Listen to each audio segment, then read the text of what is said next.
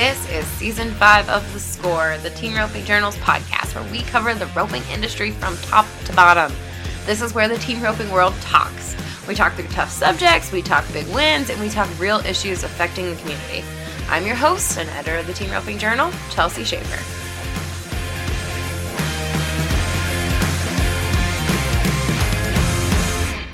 Are you ready to instill the spirit of excellence? Four-time world champion and Smarty founder Alan Bach knows that in order to be a pro, you have to train like a pro. Keeping the roper's needs in mind, Smarty offers an extensive line of training products for ropers of all levels and disciplines. If you need it, we have it, including a complete saddle and apparel line to keep you and your horse in style going down the road. For more information on products, training camps, or our Smarty Young Pro incentives, you can follow us on our social media pages, or you can check out smartyroping.com. If it's not a Smarty, it's just a dummy. Hey ropers, by the time you listen to this episode of The Short Score, I have already recorded this episode. I recorded it on a Friday afternoon as one of my last tasks for the Team Roping Journal. Yep, I just admitted it. This is one of my last items to do for the brand, and that is recording and bringing you guys the Short Score podcast, which is brought to you by Smarty this week. I know usually a Short Score podcast is brought to you with all the happenings that happened over the weekend right before the podcast, which for this episode it would have been who won the American and a few other news updates from the team roping industry. But don't worry, I'm sure the Team Roping Journal crew has you covered. You can head on over to teamropingjournal.com or all of their social media pages, because I'm sure they're going to have news up about who won the American and more team roping industry news. So, this is my official announcement of my last and final episode as the host of The Short Score and co-host of the Score podcast. You'll hear my voice once more on Saturday, March 12th in the episode introducing a new roping.com roping tip. The podcast will continue with host Chelsea Schaefer, so you'll have a familiar voice there. Don't be left astray. The Short Score was branched off from The Score to bring team ropers and the industry weekly news updates about the sport we have all grown to love. And I was so happy, and still am so happy, that I've been a part of this journey. Throughout my career, I have been blessed to learn from some of the best in the industry. This industry has helped me grow as an individual, both in life and in my career. As a little intern, still in college with the magazine, then graduating and becoming a full-time employee, I am so thrilled that Chelsea Schaefer and the crew at Team Roping Journal took the leap of faith to hire on a little fresh girl out of college to join the team and help build this brand. This isn't a goodbye forever. I'm still going to be involved in the industry, so you'll see me around at jackpots, and I'm still going to be involved, just taking a different venture in my life. I'm going to leave you with a few things. I want everyone to know that I love this journey, and I hope everyone takes the risk and follows their dreams, because you don't know what's going to come from it. And with that being said, on this episode of The Short Score, I'm going to leave you guys 5 of my favorite episodes of The Score. It was hard to pick my top 5, but these are the 5 that I came up with. And you're going to listen to little clips. So if you like these clips I provided, you can go ahead and go to anywhere you listen to podcasts at and check out these episodes for yourself if you missed it. To start off my top 5 favorite clips, we're going to go back to Season 1 with an episode with Corey Kuntz. I'm always fascinated by, we know you've had 30 years in the PRCA almost of experience with horses, but before that, I mean, did you start out as just some punk kid that could get by on any colt and just needed transportation, or did you grow up? How did you grow up? Were your parents horse trainers? Tell me a little bit about that. Well, I grew up in the feedlot. My dad was a bareback rider and had never roped, and then kind of started messing around roping, and so by the time I was a kid, he was managing a feedlot, and I worked in a feedlot. Mm-hmm. So I did feel like I had a lot of ability, and I learned how to rope on a lot of different kind of horses, but I also learned how to ride colts, and I learned how to, I didn't learn like from many very good horse trainers or anything, but there were some just feedlot cowboys that worked at the feedlot where I grew up that broke colts, and so I learned how to do some of that, and making them turn around, making them move off your feet, just kind of the basic things. And then along, I had several pretty good horses kind of through my high school years. Did you high school rodeo?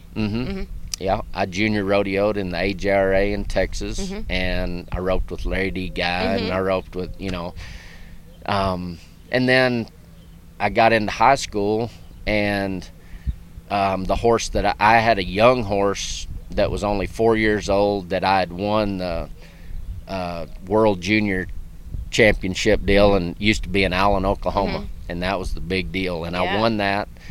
And then that horse got crippled, and I had to put him down. He had navicular real bad, and so after that I was kind of afoot, and Twister Kane let me ride one of his horses for a little while, and then Twister said, hey, I saw a horse that a little dun horse that looked pretty cool that a guy named Flynn Ferris has, and he wants to sell him because Flynn and Mike Macy were roping together, and they're trying to make the NFR, and this horse is just a colt, and he's got some ability, but he just needs rid of him.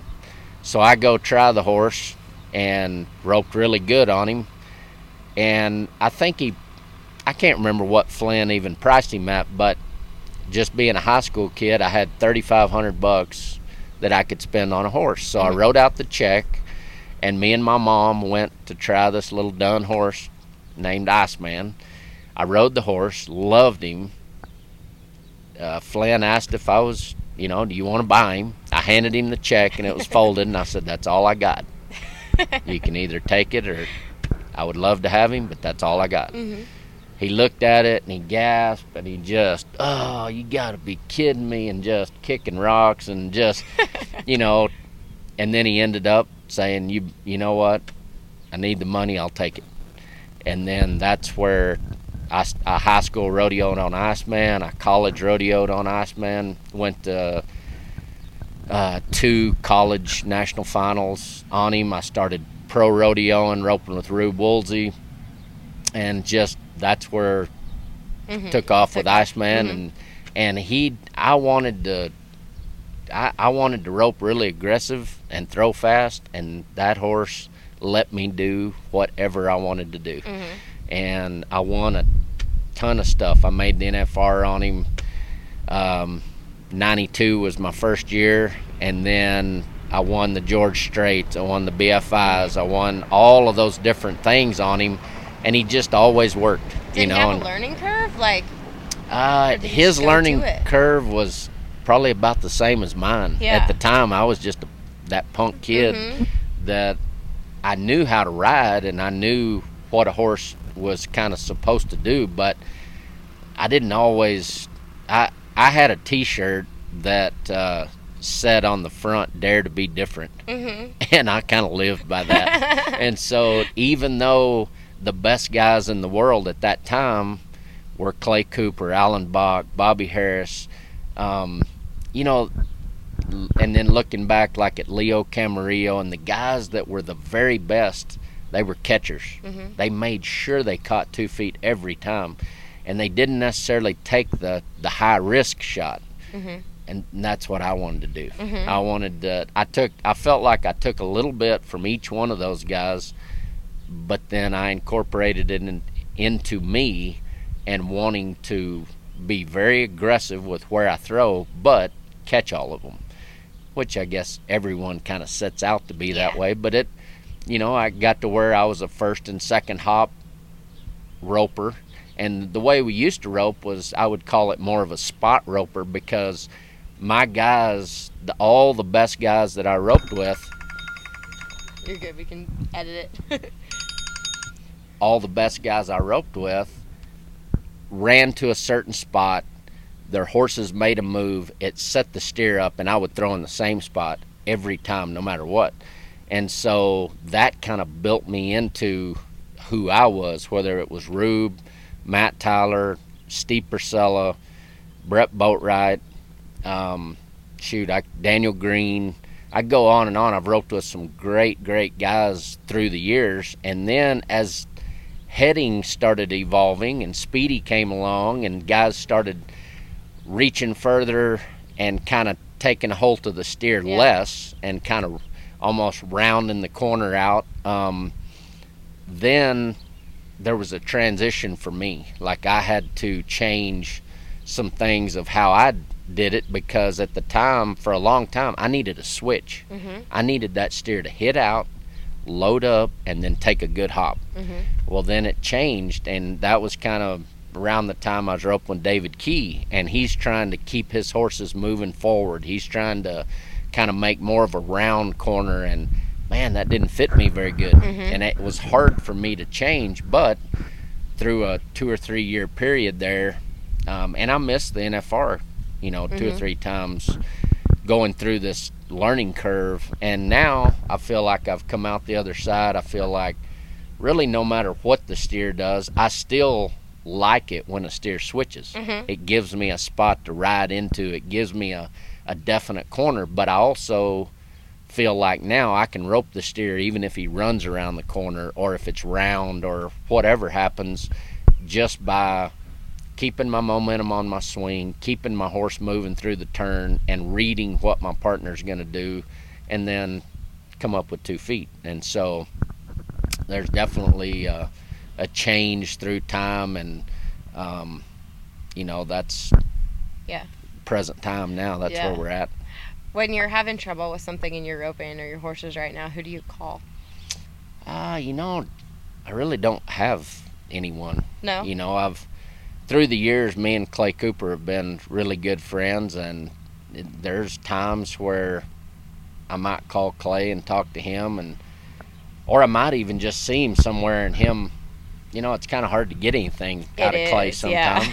But there were times where he might just come up and give me some advice without me even asking. Just, maybe it was an angle on my swing. Maybe it was something that I just wasn't thinking and wasn't aware of. And but I don't really have anyone that I'm kind of a loner. I don't mind being by myself. I don't mind traveling by myself.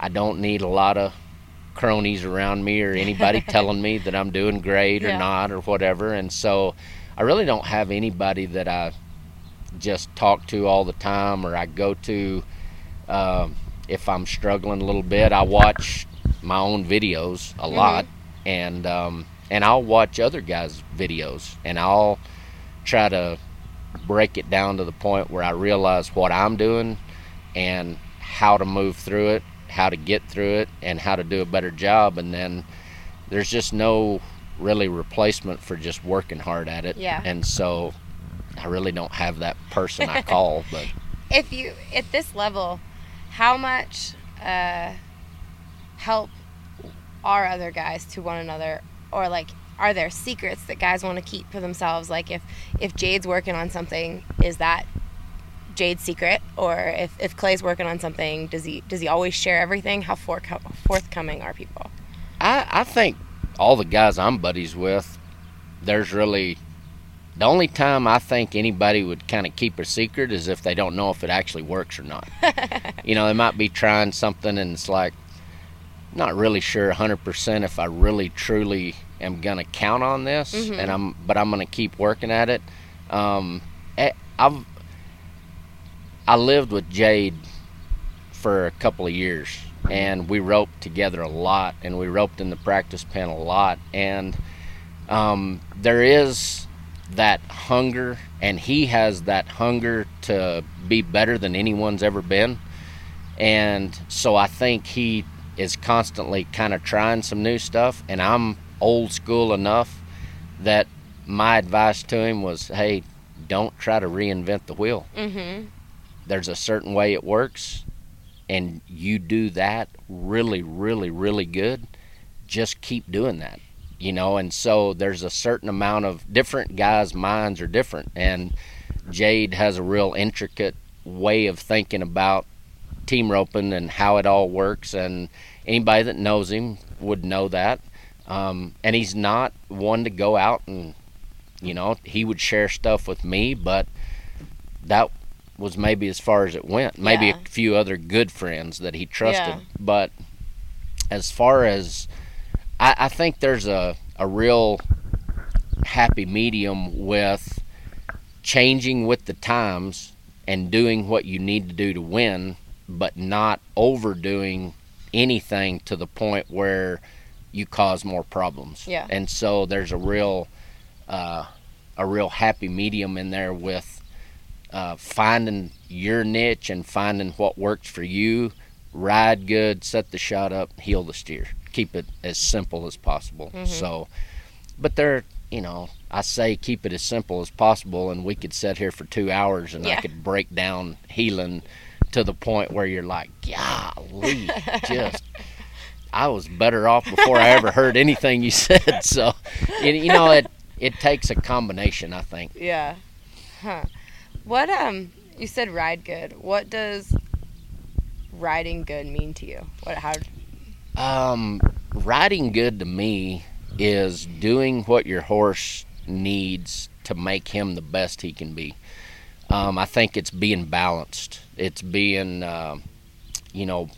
using your left hand and your feet at the same time to position your horse so that you set up your shot so that you can make your shot, and you do it in a way that your horse wants to keep working for you. It's building confidence. I've always felt like I build confidence in my horses, and they want to do good for me. They want to work for me. And some people might look at me like, what, they're a tool. You use your horse, and when you've used him up, then you get another one. And I somewhat agree with that to a certain extent, but I've had some horses for a long time that I felt like would die for me, and even though me and Remix have been through it, man, if I needed to jump that horse in the middle of a river, or he spooks at trash cans all the time, but if I make him, he would get in the trash can for me. So, it's kind of a deal where riding good is a relationship with my horse. It's being consistent with how I ride to set my shot up so that I build confidence in me and my horse and in my team with my partner, and all of that working together so that you can do it more than one time in a row. All right, let's jump ahead to season 2. First off, we're going to listen to a clip from the Jackal story. I love a good horse story, and who doesn't love a good Jackal story? Jim went to riding him everywhere. Because I was thinking when he bought him, he was going to buy him kind of for the same reasons I did, for the NFR or the George Strait or, the littler setups in the wintertime. Well, then the next thing you know, Jim's riding him every steer that he runs. And he wins Cheyenne on him, which is the hardest rodeo probably on a horse that there is, because the score is really long and there's nowhere to go to the left. And so the heeler has to really pretty much score with your header. And here's Jim on a 24-year-old heel horse, and he wins the rodeo on him. So that seemed like to me, like if you say there's ever a moment that like people realize or somebody realizes something, I feel like that was kind of the day where if anybody was out there that didn't really believe anything that people talked about that horse, that was kind of the defining moment of like, okay, we get it now, you know what I mean? Like, because of the talk that, people that you didn't hear talk about him, like bulldoggers were talking about him, calf ropers were talking about him, and that was, so for me, that was kind of the day that everybody realized that, like, man, this is the greatest heel horse probably of all time. That win at Cheyenne got Jackal yet another trip back to Vegas. It would be his last. There, Jackal carried Cooper to 2 go-around placings and a round 10 win that couldn't have been written any sweeter. I don't want to give myself away on this because when Jackal made his last run at the NFR, I was the last team out that night, and at the time, I knew quite a bit about the situation, but I thought that I had to catch to win the world. Or I knew I had to catch to win the average, and I wanted to do that, and then obviously we'd win the world too. So not a time to probably not be thinking about that. And when they go, Boyd Polhamus was only talking about him. Like, I'm sure he did announce their names, but if he did, I didn't hear it. And he just goes to rattling off all these stats about Jackal. And because there was kind of this joke between like a few of us that we just thought that he was going to drop dead. Like we didn't think he was going to get old and have to retire. Like we thought he was going to be exactly how he was, and one day, just like Walt did, like he's just going to drop dead. And so the same exact type of feeling I had when I bought him, or the reason I wanted to buy him, I had the same exact reel of a feeling when he's talking, because you can't hear hardly anything back there. And I'm in a spot where you really can't hear anything, and I can hear everything he's saying all of a sudden. And all I could think about was like, he's going to drop dead. He's going to die when he gets out the back end. Like, and I'm truly believing that. So I'm thinking, like, I don't care what's going on. I'm like, somebody's got to get back there. Like, he's going to die. That's all I'm thinking about. And so then they go and they're 4-1 and winning the day money.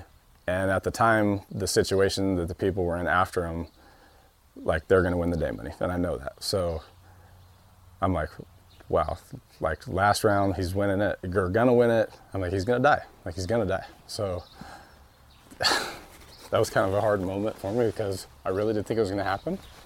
I was worried. I was really worried. Which, see, I mean, it sounds weird to say it even now. Like, I remember thinking then it seemed weird that, like, I'm that worried about it when it hasn't even happened. But just everything that we had talked about and how we thought it was going to go down, and now all of a sudden, it probably is his last NFR. And, of course, winning the day money, and I'm just like, I mean, if it's going to happen, it's going to happen tonight. Like, if he's going to go down like we think he is, tonight's the night, is what I was thinking. And the weird part to me is that I thought so many things in a decent amount of, or not very much time. And now I'm up all of a sudden, and I'm not ready. Like, now they're opening the gate, yelling at me to get in the box, and I'm like trying to get my rope ready. Because I was literally just sitting there, having my rope on my horn, and I'm just trying to look kind of down towards the back end, trying to see if I can see. And because the 10th round, the team that wins the go-around doesn't take the victory lap, the average winners do. And so they don't wait really right there where they do, if, like, you know, on the other 9 nights if you win the round. So I'm like bending down, trying to look up the tunnel as far as I can see, can't see nothing. Like, I'm thinking there'll be a herd of people running down there if he dies when he gets out the back end. So, I mean, I feel like an idiot saying all this, but I mean, might as well tell the truth, I guess, and that's really what I was thinking. So, I guess good to know that he didn't once I got out the back, but so that was a relief. But I've never really told anybody that, like, exactly what I was thinking at that moment, because, I mean, now I guess it's enough time that I didn't want my partner to know what I was thinking at the time, because I'm going to say he wasn't thinking about that. But I got through it, we caught, and no harm, no foul. But even after the run, like, I mean, everything that happened and what I should have been thinking, I was still thinking about that. So I didn't really get to, I mean, I did enjoy the moment, but not in the actual moment as much as I would have on, say, a normal day. So that was kind of, I guess that was the moment for me that I realized how much I actually did care about that horse, you know, so. It was a little bit, you know, it dang sure tug at your heart a little bit to see in the 10th go-round, and it's not an easy go-round, him to just get up around one and just pull back and win I think they won the round in the very last round that he was ever competed on there. And so that was a pretty cool deal, pretty good way to finish off a great career. Nobody doubts that there was something in Jackal, call it heart, grit, or God-given ability, that made him the legend that he was. He had to have heart because, you know, he got to the point, there's no telling how many miles that horse went. You know, because there was a stretch when Michael Jones had him that was the only horse he had, and he rode him everywhere. And so the miles, you know, the steers he had run on him, if he didn't have heart, he wouldn't have made it half the time that he did. Following that from season 2, again, I love a good horse story, a good heel horse story. If I might add, we're going to listen to a clip from Patrick Smith's Amigo. Definitely hard to replace a horse like that. I don't know that he'll ever be replaced. I have people ask me all the time, you know, which one was better, Jaws or Amigo? And I have to go with Amigo, as great as Jaws was. Everybody loved Jaws. He was awesome. I loved him. But just the longevity that Amigo's had, the amount of things that I've been able to do on him. And like I said, there wasn't a scenario that, in my opinion, he wasn't the best at. It didn't matter if it was short score, long score, practicing, whatever I wanted him to do, he was awesome at it. I can't speak highly enough of him. Yeah, even Trevor Brazile can catch 2 feet on him, that's for sure. That's the reason we painted him on the wall. It had nothing to do with any more than that. Trevor could catch on him. Man, he is amazing. So Trevor has ridden him several times at the timed event. He's won the timed event so many times. I don't even know how many times it had to do with Amigo, but I do recall one time that I tried to get him to ride Amigo there. And he's like, no, I'm going to ride this horse here. And he missed riding that other horse. He wouldn't have missed on Amigo. And then he lost his rope on this other horse, too, and he wouldn't have done that on Amigo either. So he has ridden him several times there. I know if he was sitting here, he would attribute a lot of, good things to Amigo and his success as far as the timed event goes, and especially as far as our team roping career goes. I know that he would have a lot of good things to say about Amigo. He loves him on the grass. He talks about him at Pendleton, and I won Pendleton on him. He's one of the only horses I've ever seen that slides as much as he slides, but you can ride him on the grass, and he just knows how to move his feet, man. He really is a special animal. I've actually let my dad heel some on him in the last couple of years. My very first steer that I let my dad run on him, and my dad's a number 4 heeler that doesn't rope very much and didn't even start roping until he was over 50 years old. So I let him run 4 steers on Amigo one day, and he runs the first 2 steers, catches 2 feet both times and dallies and goes, man, no wonder you've done good. I had no idea. I thought you were better than you were. This is easy. So he just was talking about how, what a difference it really does make. He's like, I had no idea. But my kids have ridden him. Eli, my little boy, is 5 years old. I let him ride him around. I will tell you a little funny story about him. You have to be careful with him because he is super gentle, easy to be around. I mean, kids can go jump on him bareback. It doesn't matter. But, man, when you get in the arena and you boot him up and cinch him up, he's a victory lap and a warm-up crazy. I'm talking about this horse is crazy. I look like I'm two-handed reins. I'm sure that you guys, some of you've probably seen it or witnessed it. Trevor's always made fun of it. But, I mean, he looks like a runaway when you go into a victory lap or any kind of a warm-up where I'm going to blow him out a little bit and get some speed. He goes crazy. So my brother brought his stepsons over here one day. One of them is 7 years old, and I'm letting him ride my horse around. One of the guys that was helping me that day is getting Amigo ready for me. Well, this kid's on him. I'm roping, not really paying attention. He puts his boots on him, cinches him up a little bit, and this little kid is sitting at the back of the arena. I run a steer on this other horse and dally, and all I see is a blur go by. And I turn and look. This kid has never ridden horses. I mean, he's only been on one horse in his life.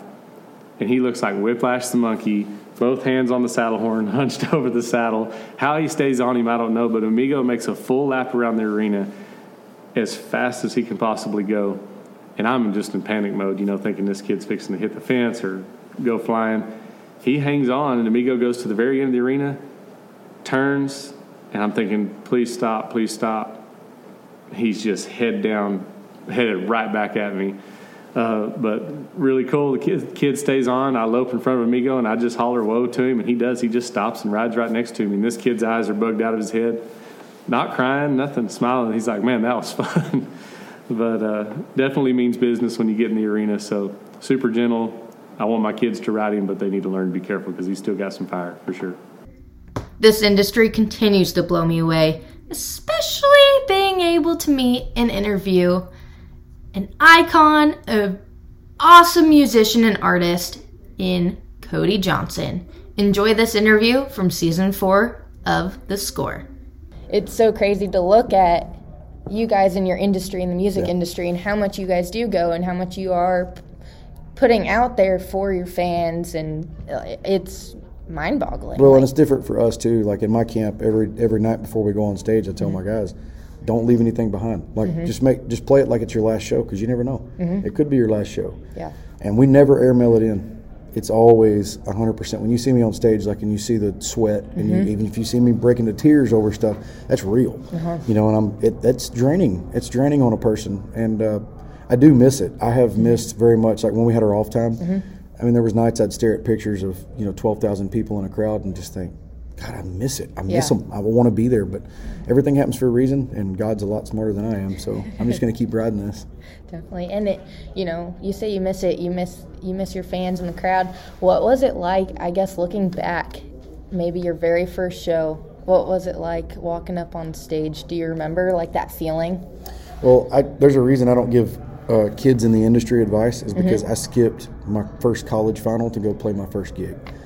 And I just said, college is not for me. I just feel like I got a calling, and I went and played for $100, and it was an acoustic night at some bar, and it was just, I felt like I was on top of the world. And then you fast forward to Houston Rodeo, coming in the first time. I mean, my legs were shaking like I was back bull riding.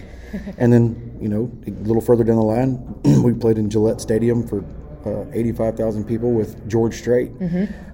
And it didn't seem like it was a big deal. It just, I've looked back and seen the progression of the desensitizing of, man, it just kind of is what I do, but that feeling that you get, I can't describe it. Yeah. There's not a drug on the planet, I'm sure of it, that comes close to it. It's just, when you give yourself to those people, and then they give back to you, that energy is just something you can't replace. I mean, that's why most of the nights when I walk back in the bus, I'm drenched with sweat and I'm panting, Yeah.